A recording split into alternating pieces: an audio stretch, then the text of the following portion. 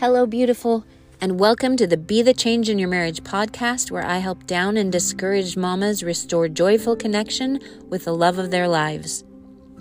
As a wife and mom, you know you are winning when you make the successful transfer of a sleeping baby from your arms to the crib, when the black marker scribbles all over the couch aren't Sharpie, when your husband tells you your hair looks cute, when the poo's firm enough to plop in the toilet and do a one-wipe jobber, when the looser kind remains beneath the diaper's waistband, when your husband takes out the diaper pail for you, when your 2-year-old approves of the outfit you've chosen for her, when your healthy impulse to rise from your chair is perfectly concurrent with the absence of children from your lap, when you have the blessed realization that the sock you found under the car seat matches the one that's been sitting on the dryer for 3 months,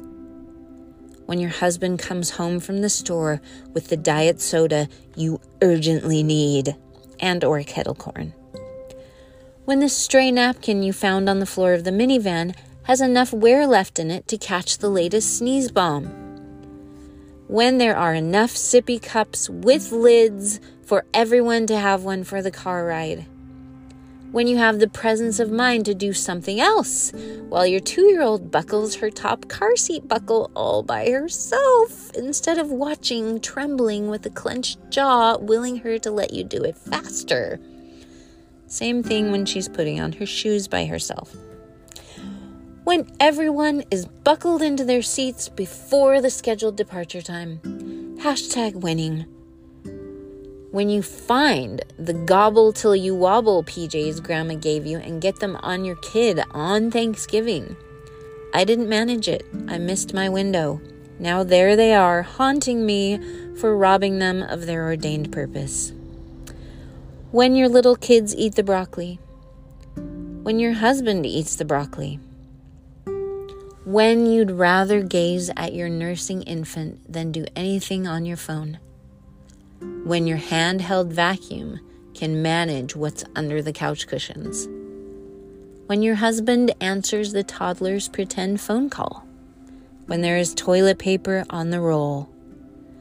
When the puke hits the toilet. When the leftover casserole fits perfectly into a container and, plot twist, the container has a lid. When you have 10 minutes of quiet, not involving the defacement of any household surfaces. When the toddler, who finds you captivating enough to sit on your lap as you use the toilet, is also astute enough to retrieve another toilet paper roll from the cupboard. When the 2-year-old understands that the zipper on a coat must be started by an adult. Dry shampoo. Am I right? When you not only accurately identify the next important task, but get it started before a child asks to be held or for a snack. When you and your husband make up from an argument with spectacular lovemaking.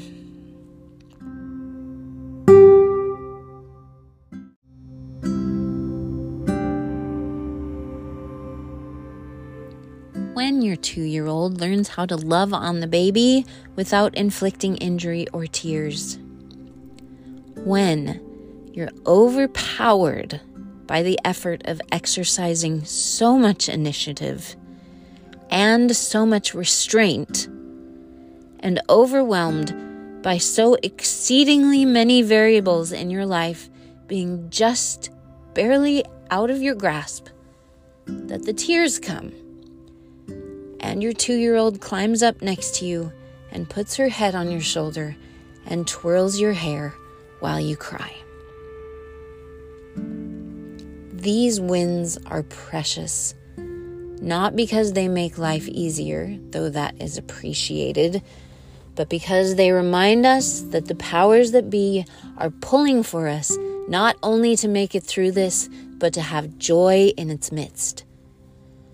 Someone out there wants us moms to keep on breathing and keep on trucking and keep squeezing our munchkins and our husbands till there's no doubt in their minds that they belong. Arguably, though, these wins could be considered so minor that you wouldn't recognize them unless you're actively looking, right? Exactly. And in that tiny crevice in your consciousness lies the choice. Buddhist monk Thich Nhat Hanh has told us, quote, "Sometimes your joy is the source of your smile, but sometimes your smile can be the source of your joy." End quote. To me, that means that we have the option to adopt an attitude of happiness, even if the feelings are slightly delayed. We can choose to look for the wins, see them as wins, and smile at the wins, which really will do wonders for our mood and our life. And what is life but a collection of moments we create? And what is its purpose, if not for joy? Science suggests that Thich Nhat Hanh is right. Malcolm Gladwell describes an illuminating study in his article, The Naked Face. Quote, "Scientists published a study of this effect. They monitored the bodily indices of anger, sadness, and fear, heart rate, and body temperature in 2 groups. The first group was instructed to remember and relive a particularly stressful experience. The other was told to simply produce a series of facial movements, as instructed by Ekman, to assume the position, as they say in acting class. The second group, the people who were pretending, showed the same physiological responses as the first. A few years later, a German team of psychologists published a similar study. They had a group of subjects look at cartoons, either while holding a pen between their lips, an action that made it impossible to contract either of the 2 major smiling muscles, the risorius and the zygomatic major, or while holding a pen clenched between their teeth, which had the opposite effect and forced them to smile. The people with the pen between their teeth found the cartoons much funnier. Emotion doesn't just go from the inside out. It goes from the outside in. What's more, neither the subjects assuming the position nor the people with pens in their teeth knew they were making expressions of emotion. In the facial feedback system, an expression you do not even know that you have can create an emotion you did not choose to feel. End quote. Isn't it incredible that pretending produced the same results? It's as if there's an endless feedback loop. Thoughts leading to feelings, leading to behavior, leading to more thoughts and feelings, and you can't tell which comes first, and you don't need to. All you need to know is that they are interwoven and causally connected, and that you can jump in and change them at any point in the loop when you decide to. Wow, right? Remember in my last episode when I suggested that you try doing something you used to do when you felt more in love and it would change your feelings? Same thing. Intervene at any point on the loop. Don't wait for the feeling. This opens up a brand spanking new set of options for how you get to show up in your marriage, your family, and your life. Social psychologist Amy Cuddy, in a wonderful TED Talk, drives home the point further by citing research that reveals that if you stand like Wonder Woman for 2 minutes in a tall, broad, confident pose, even if you don't feel like it, your state of mind will change. Your body itself will change.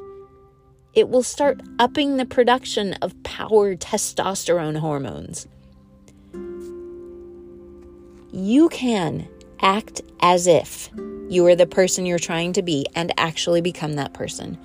And let me assure you, in the strongest of language, that there is nothing fake about that.